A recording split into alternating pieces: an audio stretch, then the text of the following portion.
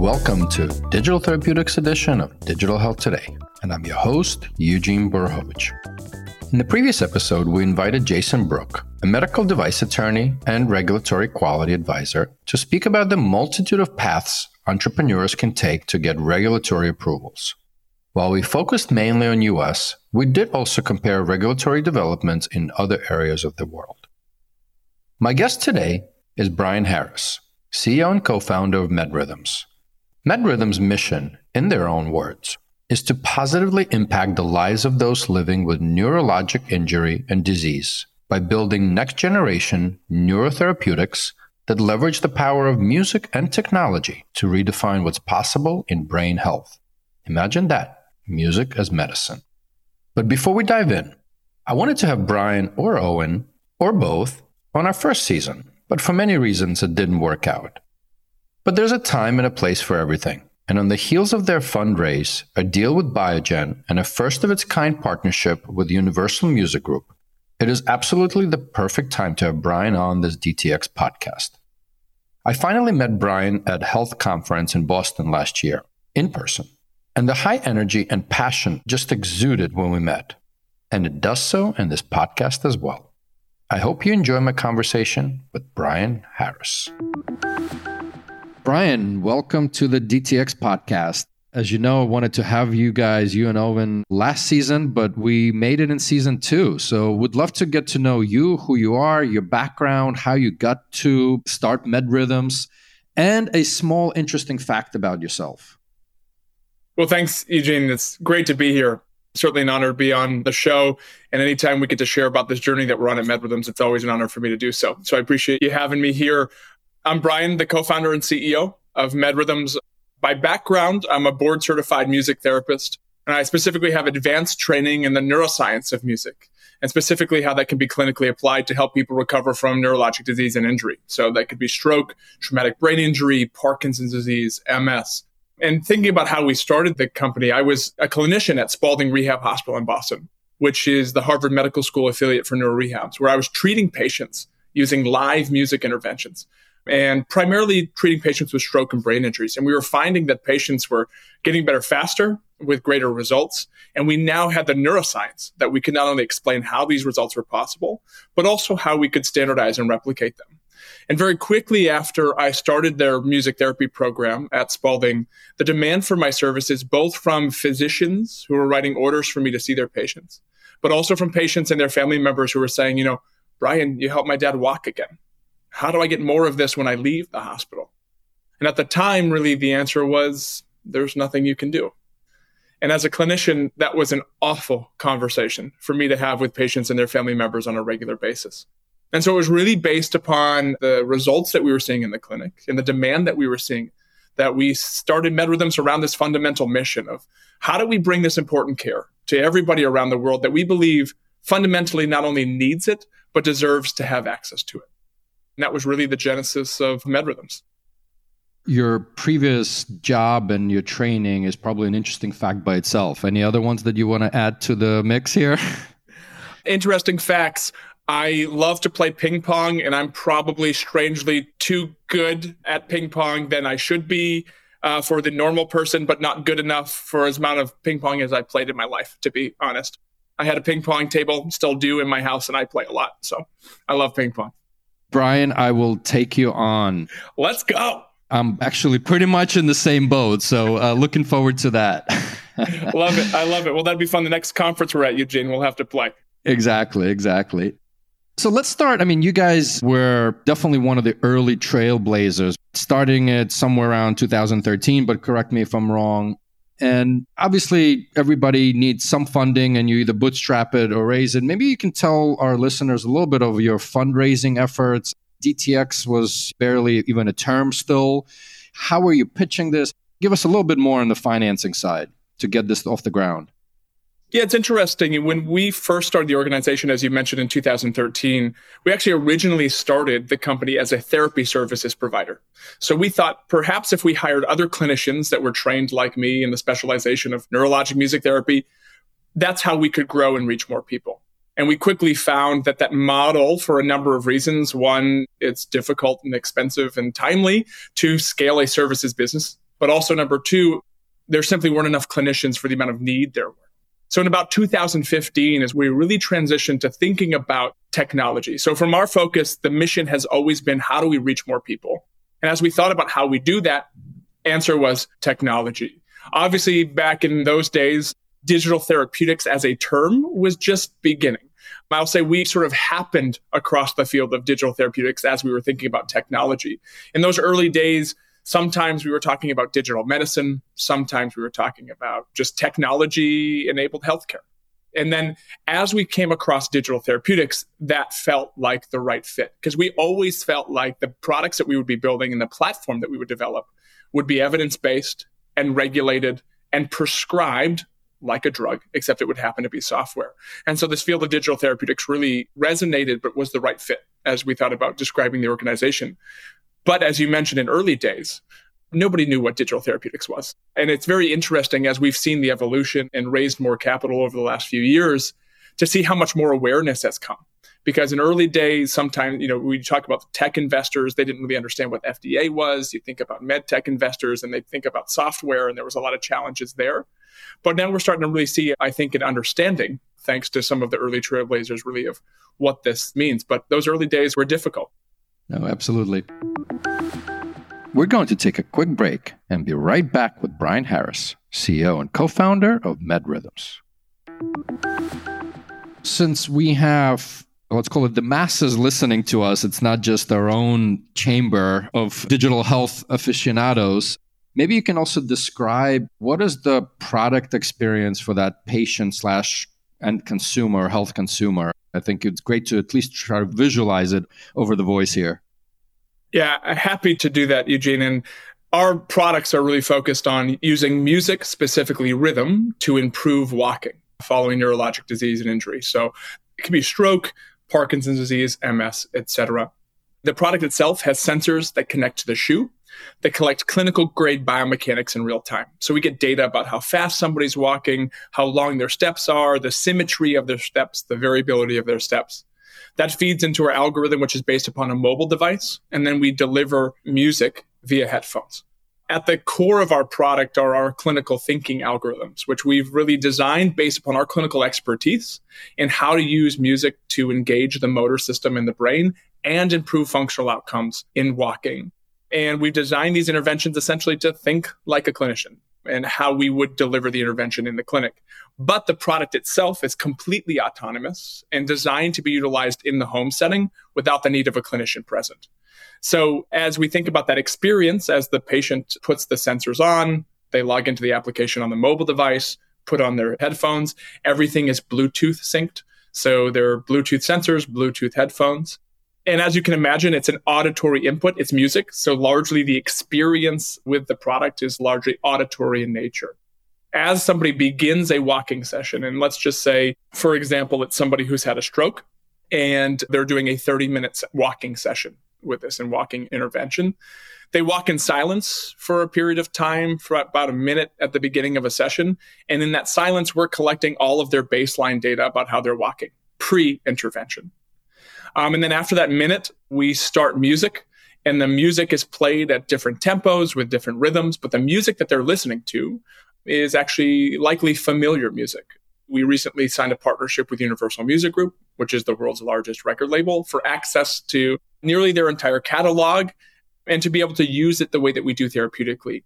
So the actual experience to our end user is quite simple in that respect, is that they are walking to music and the music is continuously responding to them in real time based upon how they're functioning in that moment. So it's a closed loop system that's constantly mixing the music based upon how they're walking, but they're listening to familiar music. So hopefully, not only is it a simple experience, but perhaps fun and engaging and motivating for them as well.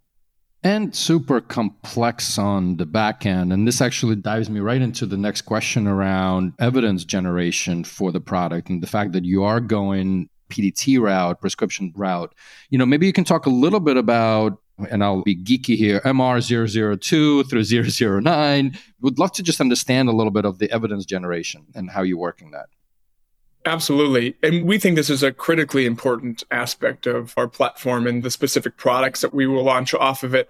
One, because we're treating patients, right? It's important that it's rooted, that it's validated in this way through rigorous clinical trials.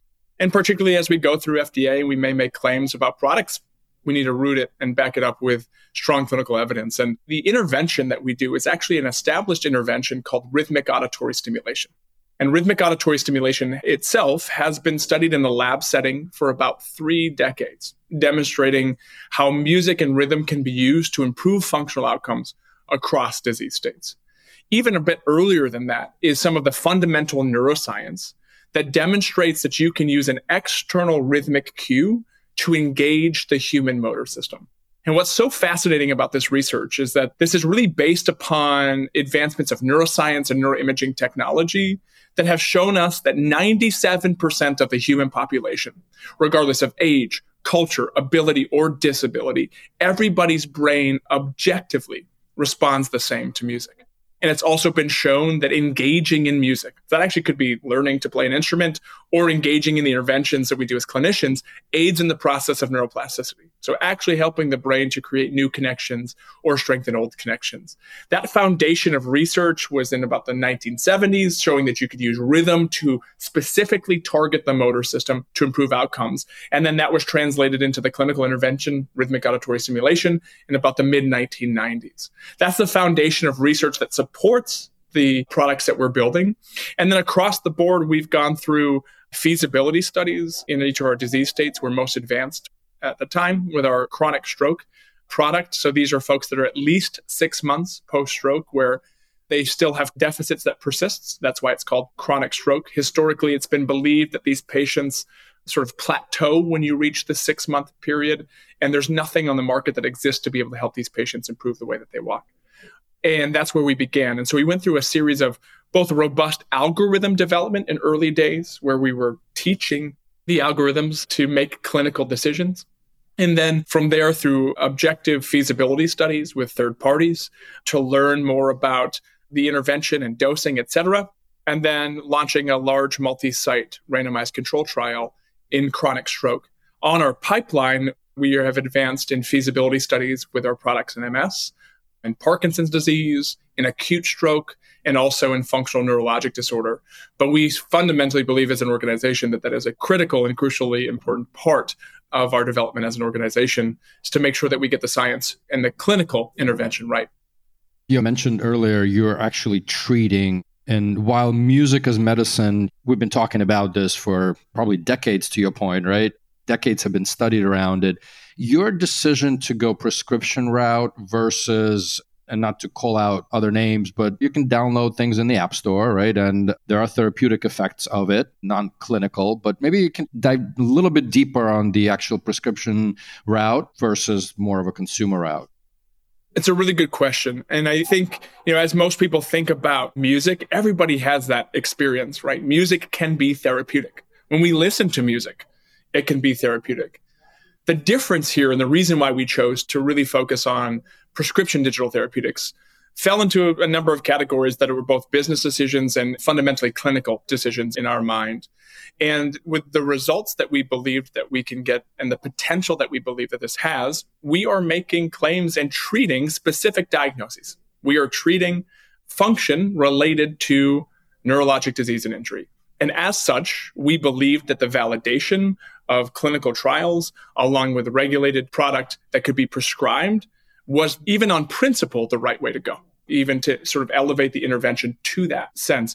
The other thing is, as we think about maximizing, value, both for our patients, as we think about third-party payers, and also value of intervention itself, going that route was a way that I think allows us to differentiate away from many of these music and medicine products that could be out there that you can download in the App Store. And I think will prove to be more valuable for us into the future.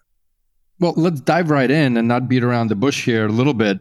To my knowledge, you guys are the first and probably only digital therapeutics company that struck a super interesting deal with a music label that you alluded to earlier. Maybe you can dive a little bit deeper on how that was born and some of the hypotheses there. Yeah, it's a really exciting time. It's exciting for us to enter into this partnership in collaboration with Universal Music Group. And Universal Music Group is the world's largest record label. They own nearly 50% of the world's music. And by virtue of the partnership with them, as I alluded to earlier, we get access to a significant part of their catalog and the rights to use it the way that we do therapeutically in our platform, providing clinical interventions for the patients that we serve. But in addition to that, we also get access to some of their data and analytics about the music itself, along with some PR and marketing help, and also access to artists for both PR and product purposes, which is really exciting for us to think about holistically. We've always believed at MedRhythms that success doesn't happen in silos, that we really need to think about partnerships and collaboration to make an impact, particularly in a new industry. And if you think about MedRhythms, we are sort of at the intersection of really two different emerging industries, one being digital therapeutics, which we talk a lot about, and the other being this field of music and neuroscience. As we think about that, we think that we're going to need robust and perhaps non-conventional partnerships in order for us to get there. Universal Music Group, as we thought about what type of music do we need, we felt like we needed music that was familiar and engaging such that patients would do it. But also there's research that shows that when you do these interventions with music that people like, there's enhanced outcomes. And from that perspective, it made a lot of sense for us to think about this partnership in this way.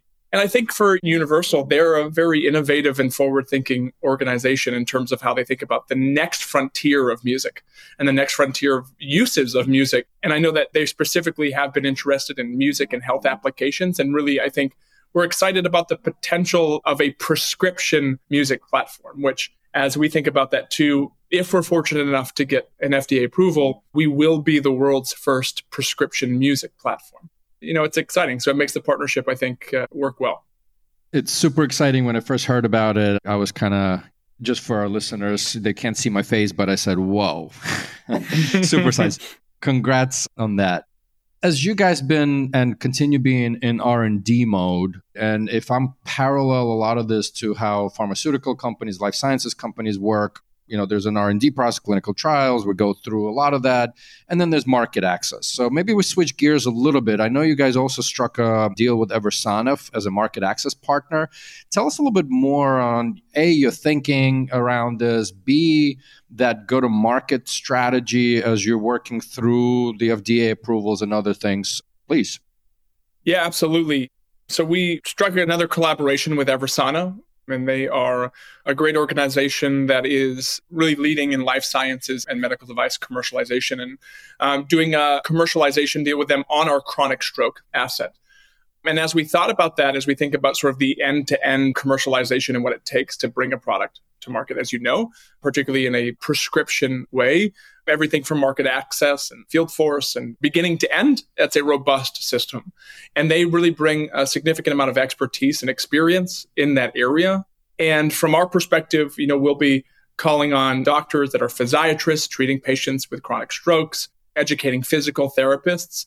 And for us, it made a lot of sense for us to partner with them in that effort, given their background and their experience. Well, that sound means it's time for a question from my clinical and commercial partner on this podcast, Chandana Fitzgerald, who is the Chief Medical Officer and General Manager of Health Excel, and as her friends call her, Dr. No Crack. Let's see what question Chandana has for our guest today.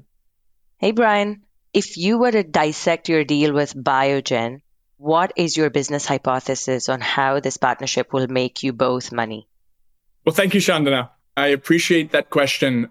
As we think about the world of MS and patients living with multiple sclerosis, walking deficits are a big problem, and they impact nearly every aspect of somebody's life, their quality of life, impacts on falls, independence, et cetera. And as we think about MS, there's large unmet need in this area. So as we think about the value that we could provide together, Biogen they're pioneers in neuroscience, and they are leaders in the field of MS.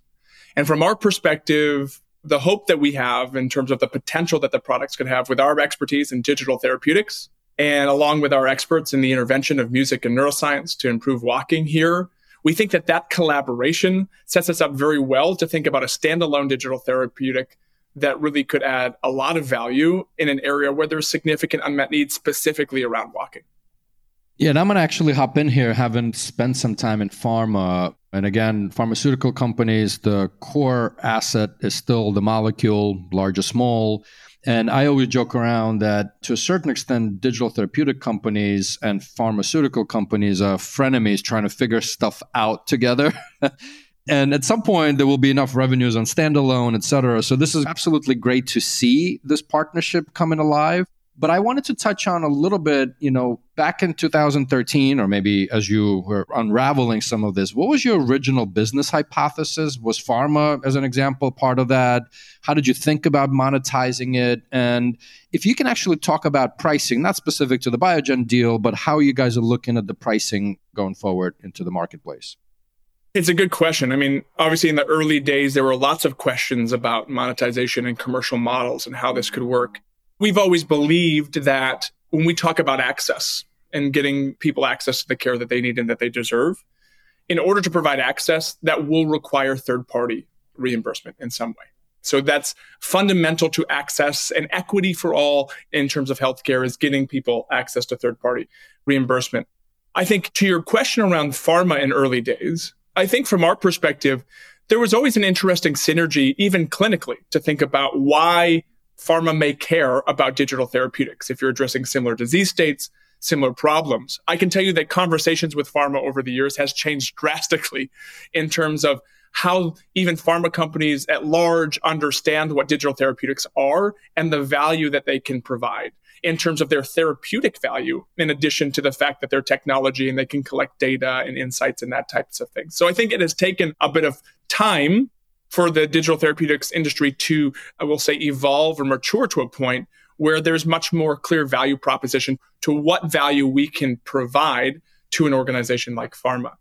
I think as we think about our products specifically around being a prescription, the model of this actually looks a lot like a drug in terms of how they are prescribed and hopefully reimbursed by payers, like a drug would be for a period of time that you need the intervention. And then we see, results after that. And so at a high level, obviously I can't talk specifics about pricing, but at a high level, that's how we're thinking about it. And I think that's why a partnership like this could make a lot of sense. As we're talking about going to market, and I think you somewhat alluded to working with Eversana and whose doors you're knocking, some of the challenges around, I think the role of a doctor and prescribing this is absolutely understood. Somewhat of a selfish question. We've been seeing use cases with digital therapeutics because we all, at the end of the day, need a human to lean on. Your role of health coaches, how do you see that evolving, whether it's with you guys directly or just in the digital therapeutic world? It's a great question. I mean, as we think about even health coaches in general, what's unique particularly about our chronic stroke population is many of our chronic stroke survivors, there's 3 million people living in home in the US today with chronic stroke walking deficits. So deficits in their walking ability that were due to the stroke. At this point in their lives, they historically are not receiving services anymore. They seem to have plateaued in things like physical therapy. They may be seeing a doctor once in a while, but largely have plateaued and not receiving services. So many places that they're going for improvements are actually things like might be a personal trainer or even a health coach and these types of things. And as we think about the chronic stroke population in general, that specifically is an interesting market to think about health coaches being an avenue or an advocate for these types of new products. When we think a little bit broader than that, I think regardless of population, folks like caregivers and their networks and the people that they look to for health input are going to be critical to the success in terms of the awareness that it can be provided and education that can be provided about new products. Excellent. Thank you.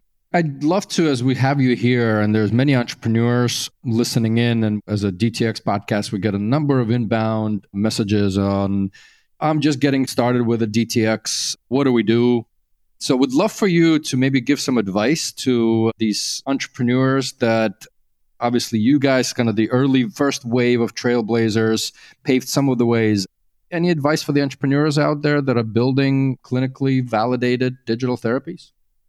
I love the question because I think one of the things that we have to acknowledge in this industry, in this field of healthcare, building products in healthcare, particularly ones that are these prescription digital therapeutics, it's really hard to get all of the pieces right, from the clinical validation, regulatory approval, prescription, the commercial models, building a product that works, but also building a product that patients will use. And I think that acknowledging that at the beginning, that this road is not fast and this road will have many challenges when you're pioneering a new industry. But patients need it. Our patients are waiting for us to bring these products to market because they fill a need that currently exists that nothing else can fill. And so what I will say as we think about pushing this forward is A, don't do it in a silo. Use collaborations, use partnerships, bring everyone with you. Think about non-traditional partnerships. Bring everyone with you because it's going to take people outside of healthcare to change what's happening inside of healthcare. And so make sure that you're bringing the world with you as you bring these things closer to market and be persistent. Because at the end of the day, the patients are counting on us to get it right. Thank you. This was wonderful. And this reminds me of that statement, if you want to go fast, go alone. If you want to go far, go together. I think the challenge for entrepreneurs is marrying the fast and long. But I think we're all finding those balances. Absolutely. Well, Brian, we started with you in the beginning and want to end with you and would love for our listeners to understand what gets you up in the morning, aside from your young son. Yeah, he does. My 2.5-year-old certainly does give me up in the morning at varying hours of the morning. But as I think about this, it is solely the patients that we serve. As I said, this has been, as you pointed out, a journey to date over many years to build the products and figure out how we bring them to market. And we're finally in this stretch where we're really focused on commercialization and the first time that we will actually get our products into the hands of the patients that need it. And when I was working in the hospital, I made a decision to stop being a clinician every day, to become an entrepreneur, to fix a problem that I solve. And for me, when I saw that there was a need in the hospital and I found that I had a solution to that need, I felt like I had a responsibility to do something about it. And so my path to entrepreneurship was really driven by that responsibility to patients. And I gave my patients, my colleagues, the doctors there, my word that I would figure it out. And that's what keeps me going and makes me wake up in the morning as we do this work. Absolutely powerful. Brian, thank you for being here and informing our listeners on your journey. And looking forward to the next steps and seeing some of the commercialization come alive. Thanks, Eugene. I appreciate the opportunity and always an honor to be here and to talk about that. So thank you very much. Thanks for tuning into the Digital Therapeutics edition of Digital Health Today, a production of Mission-Based Media. Be sure to subscribe to this podcast on your favorite podcast player so you're automatically notified each time I speak with one of these amazing leaders and trailblazers who are forging the path for digital therapeutics. If you'd like to learn more about Your Coach Health or Health Excel, you can find the links to this and more in the show notes for this episode. I'm Eugene Borukhovich, and catch you next time.